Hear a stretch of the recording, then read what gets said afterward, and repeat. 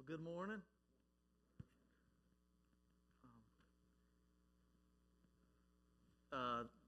Praise team, once again, we say this every week, but we just appreciate you getting us ready to hear the word of the Lord. And man, the music was just so right on with the message that the Lord gave me this week, and excited about that. And if you'll go ahead and put slide 1 up. Before I get into my sermon, slide 1 is by faith. That's all it is. I want to say this. I would much rather be a sermon than preach a sermon, okay? And I think that's what God wants us to be as a church. And it's important. Sermon's important. Teaching's important.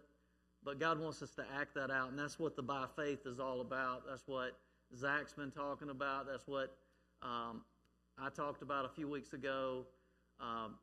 So we want to be a sermon. So in that line of thought, if you were a lady that was here for the ladies' meeting this past week, I don't even know, is it just ladies group? Okay. If you'll go ahead and stand up. If you was part of that this week and you helped make gift bags, you go ahead and stand up.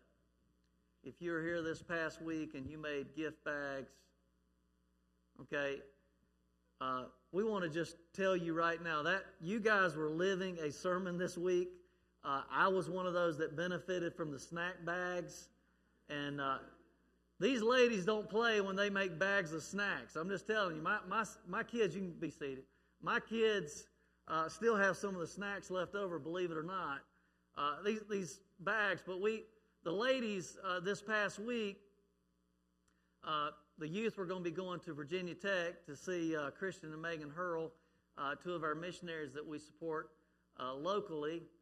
And when we got here, I'm telling you, the bags of candy, moon pies, which I really like. I like all of it. What am I kidding? But so we really appreciate that. That's what you call being a sermon. You're living out and activating your faith. The ladies also were able to give Christian and Megan a home warming gift and a gift card that they really appreciated. They were encouraged. So I just wanted to brag on our church for being a sermon this week, the ladies group, and I know there was a lot of people doing a lot of things. Now, if you were a young person that went on the mission trip this past Wednesday, stand up. I know several of you are here. Hey, let me just tell you something. Look around. These young people are fantastic, other than their music selection.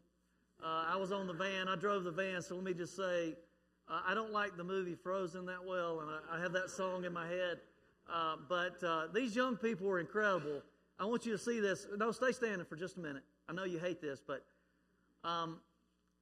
we walked 4.5 miles around Virginia Tech campus in about 90-degree heat with limited beverages. And, hey, no complaints. We were prayer walking the campus. It was incredible. And then right after that, when everybody's sweating and we go to clean the loft, an area where students go, the air conditioning wasn't working. No complaints. Just incredible. Thank you, guys. You can be seated. They were being a sermon.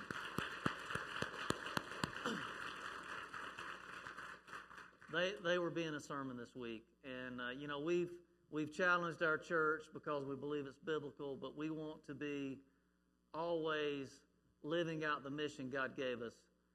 Gathering, which we're doing today, growing, giving, going, and that's what the church is about. So, again, thank you guys. All right, we're going to get into the message. I've got a lot of scripture to read, and so I'm going to try to get into it pretty quick. But if you'll look, this is incredible. This story, we've been talking about a lot of, need a little bit more loose here, excuse me. We've been talking a lot about these incredible men and women of faith. This week we're going to focus on one that it's unusual. Slide 2, it says, by faith, Rahab. By faith, Rahab. Now, that's incredible in and of itself. We're going to read Hebrews 11 in just a moment. But Rahab was a prostitute, a harlot, one that was hopeless, living in a wicked, wicked city, Jericho. And we're going to look at that in just a moment. But I want you to hear from, by faith, Rahab, somebody that had no standing in society, and yet she makes the Hall of Fame, the heroes and the heroines of the faith. She makes it into Hebrews 11. And let's look at that. Hebrews 11 and verse 30 and 31. It says, by faith, the walls of Jericho fell down after they had been encircled for 7 days. Now that's going to be key. In verse 31, by faith, Rahab the prostitute did not perish with those who were being disobedient, because she had given a friendly welcome to the spies. So we get Hebrews setting the stage for this lady that was lowly in society. Nobody even thought much of her and her profession and what she did. And yet it says, by faith, 2 verses I read because they're important. I want to magnify these verses. I read Jericho first. It said, by faith, the walls of Jericho fell down. The incredible thing about that is, in those verses, Jericho was a unstoppable city. The walls they had double walls. They had 46-foot high walls. They were on a mountain. The walls jutted outward. So it was almost impossible. Matter of fact, enemies just didn't even worry about fighting against Jericho because, hey, we're not going to win. So years and years, nobody would touch the city of Jericho because it was impossible. And yet you got the flip side. Here's this prostitute in the city, in a fortified city. Nobody's going to take the city, and yet it says, by faith, Rahab didn't act disobedient like the rest of the whole city. That's important to note. Because it would be like, I don't know why I thought of this story, but I thought about, when somebody's disobedient, it doesn't matter what you say, they still going to do what they going to do. I don't even know why, but this morning I remembered this story, and I wasn't even planning to add it, but I lived out in the country, and both my neighbors had, I think one neighbor had 50 acres, the other neighbor had 100 acres, so it was a playground for kids. It was incredible. Loved it. And we had a lot of fun. But one day, the farmer in the field beside us was digging out this big, I don't even know what he was doing, but it was a big hole. Don't even know what it was. I was a little kid, my brother, and my mom, she was getting ready to get on the phone, and she said, now look, because she could see we were eyeing it. You do not go jump over that fence and go to where that hole is. I don't want you to get hurt. Well, 2 boys. Me and my brother looked at each other. As soon as she went, the door ain't even closed. And we were outside. The door hadn't even closed. She went inside. We're like, we're going to that hole. This is a boys' adventure. We're doing it. And I remember, we went out there quick as we could, trying to, fool my mom. And it wasn't, we didn't get back to the carport garage area till my mom, she lit into us. And we knew we were in trouble. Because we were defiant. And we were getting a little bit older, and she couldn't be as disciplinary as she needed to be with boys that were getting older. And she said, that's it. I'm not even going to try to discipline you. You're going to wait till your father comes home. And isn't that the death sentence? Isn't it? So now you're waiting all day for the hammer to drop. And it dropped. It dropped. But anyway, that's what this verse is talking about. This whole town of Jericho, man, they were defiant. You're not going to tell me what to do. I'll do exactly what I want to do. That's the difference. Rahab, by faith, she went against being disobedient, and she began to follow God. So let's look at, I want you to see what Jericho was like. So we're going to read a couple of verses to explain that. And I titled this, next slide, this is what Jericho would be like. From hell, the harlot, the hopeless. That gives you a snapshot of the city, okay? From hell, the harlot, hopeless. It was wicked, nothing good going on. And here we find Rahab. Matter of fact, I'm going to be honest, it makes me think about kids in public school trying to live for God in the public school system. Sort of like that. And a lot of the kids, you know what I'm talking about. It was bad when I went to school, but it's really bad now. And so that's what she's in. And so these verses will describe to you what Jericho was. Romans 1:18 and 19 says this. For the wrath of God is revealed from heaven against all ungodliness and unrighteousness of men who by their unrighteousness suppress the truth. That means that I'm going to be disobedient. I don't care what the truth says. I know it's true, but I'm going to do what I want to do. That's what it's saying. That's Romans 1. And then it goes on to say, for what can be known about God is plain to them because God has shown it to them. So this is what wicked people do. Even if creation itself, which is what Romans 1 talks about if we keep reading, which we don't have time to, it says they don't care that there's a creator. They don't care that there's a God. They're going to do whatever they want to do. So there's this wickedness. And God says there's never an excuse. When you can see creation and what God has done, if you'll take that little bit of truth that God gives you, He'll give you more truth. The whole town of Jericho says, no, we don't want that truth. But there was one. Before I read that, let me read one other thing, Deuteronomy 9:5, that drives this point home. Jesus was talking about the promised land and the people that was going to be, God's people going to the promised land. This is what He said about them. You're going to get the promised land not because of your righteousness or the uprightness of your heart. You're going to possess the land, but because of the wickedness of the nations. Jericho's included in that. And that the Lord is driving them out before you, that He may confirm that the word of the Lord swore to the forefathers of Abraham, Isaac, and Jacob. So He's going, you know why you're going to take the land, Israelites? Because these people were so wicked. Finally, the judgment of God had come. Matter of fact, I'll tell you just a little bit. I'm not going to go into all the wickedness because it would be depressing. But I'll tell you one depressing thought. I shared this with Malachi yesterday. But this place was so wicked that in these towns, when they would build walls, they would take glass jars and put live babies in it and sacrifice to their gods and put them in the wall. Just one aspect of their wickedness. And there were so many others. And God says, I've had enough. I've had enough. So it was a hopeless town, a terrible town.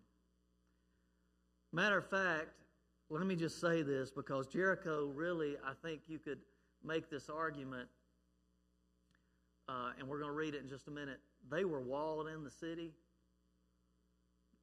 They didn't realize it, but they were in prison to their sin.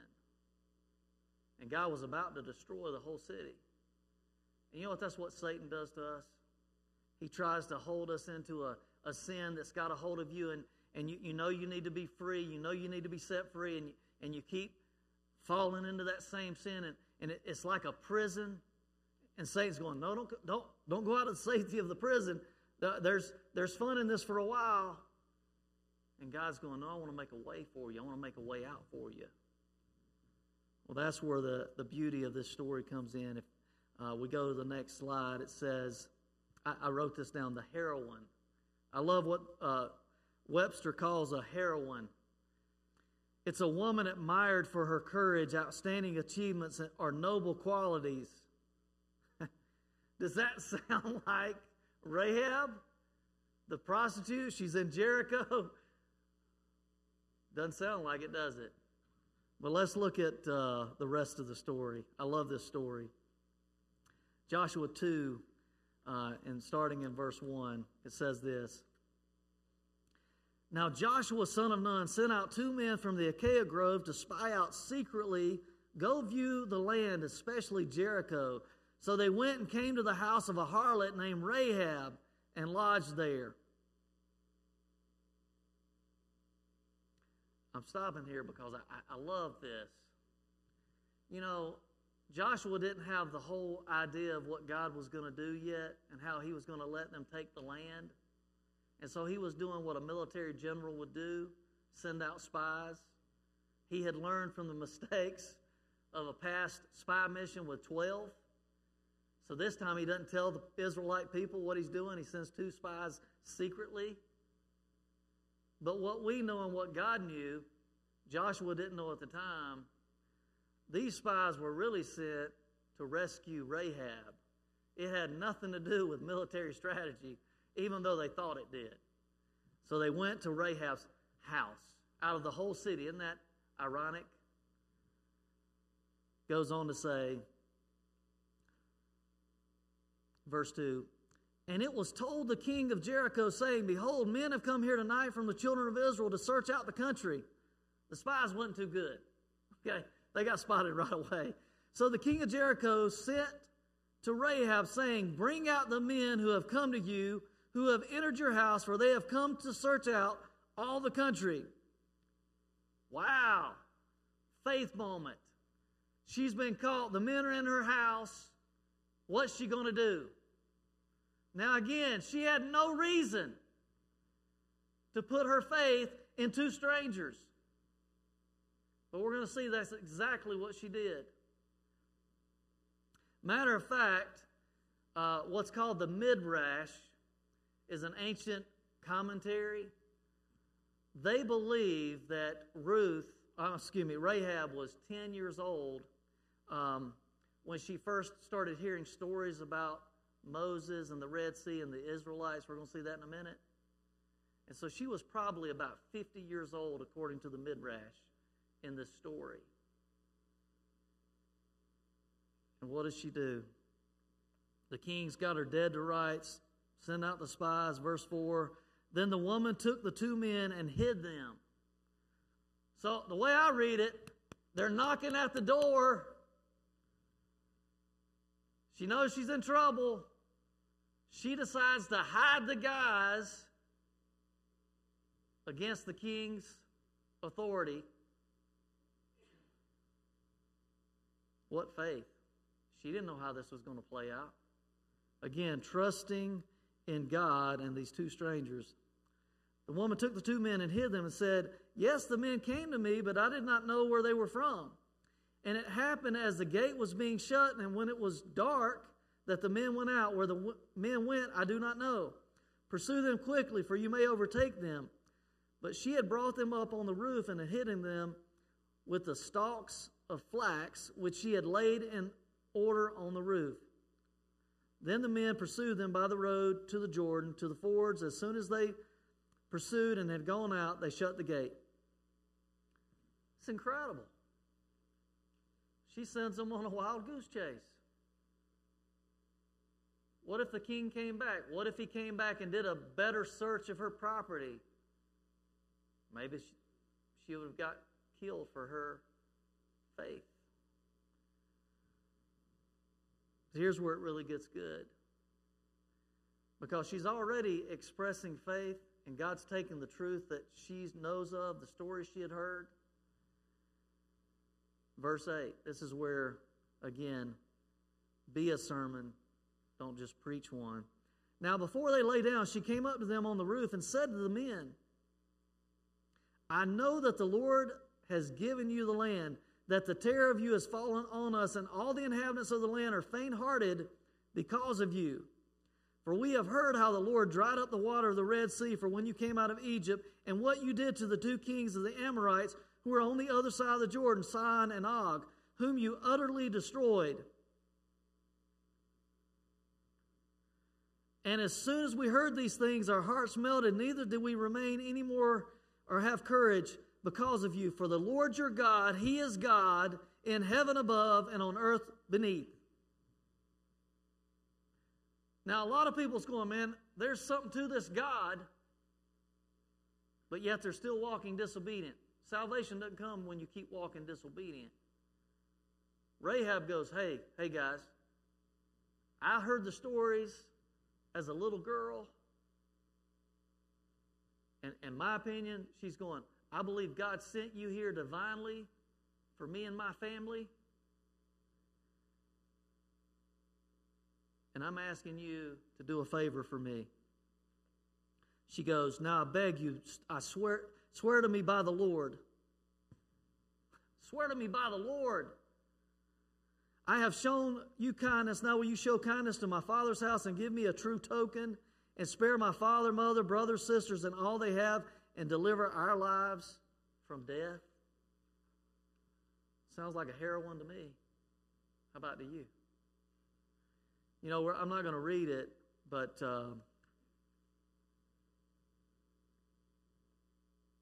James 2:25 talks about Abraham and his faith. It talks about Rahab and her faith. And it's talking about works, what they did. This was incredible. And if I read the rest of the story, which I'm not going to do, we know the story. They said, hey, we're going to spare you, but you've got to throw the scarlet cord out your window. And you better believe she had that scarlet cord out her window as soon as they left. Here's what you may not realize. It was 10 days that Rahab had to be in her house, walled up in her home, waiting for God to set her family free. She didn't know how things were going to play out. And yet her faith stayed strong, and she did what God told her to do. I saw this quote, and forgive me, I didn't reference who wrote it, but it's on the screen. I love this because I believe this is really one of the best faith quotes I've ever seen. It says this: faith is belief plus unbelief and acting on the belief part. Faith is belief plus unbelief and acting on the belief part. Isn't that what it really is like? Don't you think Rahab at times had doubts over those 10 days? Don't you, so many times when God wants you to do something, you might be 80% certain, but you got this little bit of doubt? I thought, man, that's really, in a nutshell, what faith looks like. We don't hardly ever have 100% clarity on things. You know God's wanting you to do it, but your flesh, your human nature, you go, man, I just don't know. And it's the battle. I know I do that constantly a lot of times. I'm going, God, are you sure? This seems weird. I believe that's what Rahab was going through, but she went all in. She said, I'm going to let the doubt part just stay over here.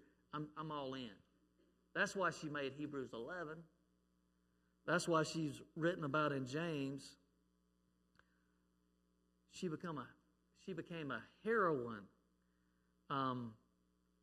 Matter of fact, before I go to the next point, I didn't put this on the screen, but if you're taking notes, you might want to write this down.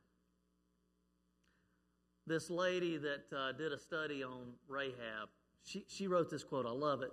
Her name's Alonda Tanner. This is what she said. The identity we have in Him, in God, Jesus, transcends the broken person we were before Him. Hopeless, harlot, hell, till all of a sudden, heroine. That's the greatest thing about Rahab. This lady, completely forgiven, and she becomes a hero. Hero. Heroine. Incredible. So I don't care where you are today in your walk with God. If you're on the pit at the bottom and you've been walking defiantly, disobediently, you're Jericho if there ever was a Jericho. God said, hey, there's hope. There's a Rahab. There's a Rahab story.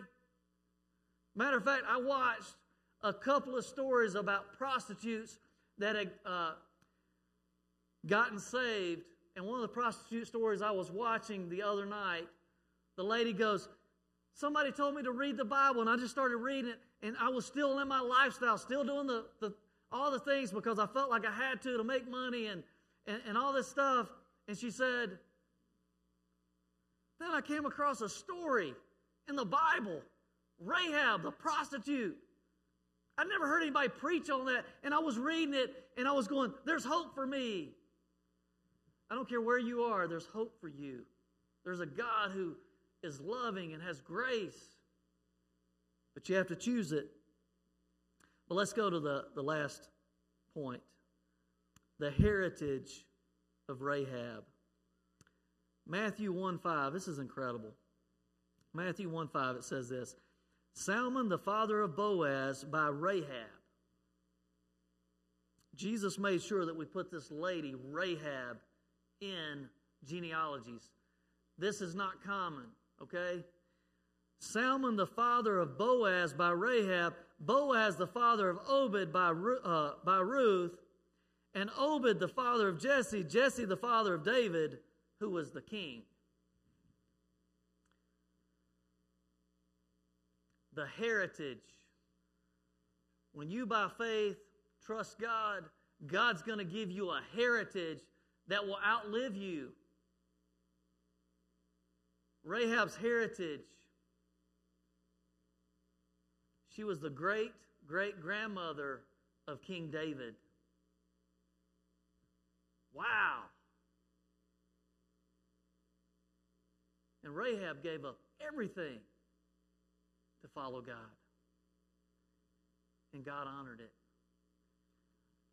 She was given the lineage of Christ.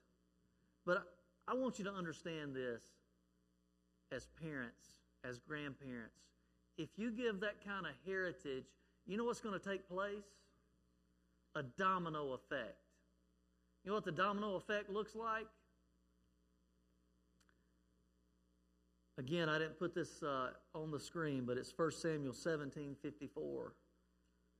When David killed Goliath, a lot of people don't know this part of the story.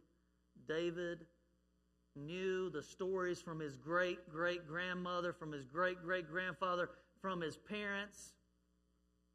He knew the stories of what faith looked like. He knew what God had promised the people of God. You'll take the cities of the promised land. So David, as a young teenage boy, grabbed the head of Goliath and walked. I don't know how he got there, but he either walked, traveled, donkey, who knows. But he took the head of Goliath and he showed the city of Jerusalem, the Jebusites, that God says we're going to destroy. He said, hey, I'm holding on to the promises of God because I've got a heritage from my great-great-grandparents to my parents, and I want to keep walking the heritage. That's what God wants us to do as followers of Him.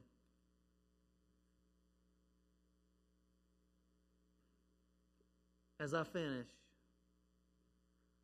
from Rahab, the harlot, the prostitute, hopeless, to Rahab, the righteous, the redeemed, the revived, the rejuvenated, that we'll see in heaven.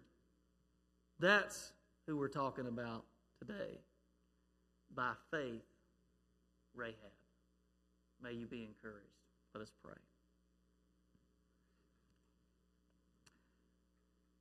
Jesus, what an incredible woman of God who, against all odds, trusted you. Lord, I don't know if there's someone here today that has never really went all in for God and trusted you.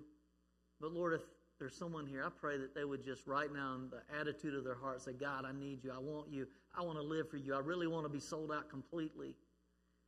Lord, if that's them, Lord, I pray they just, again, talk to you right now as I'm praying. But God, there's a lot of us that we know you. Lord, help us to be heroes. Help us to be heroines. Help us to be willing to rescue those that are in Jericho, those that will soon perish. Help us to have a heart for you. Help us, as Zach has challenged us, to at least reach our one. Thank you, God, for the truth of your word. Thank you for the encouragement of Rahab. We pray this in the name above all names, the Lord Jesus.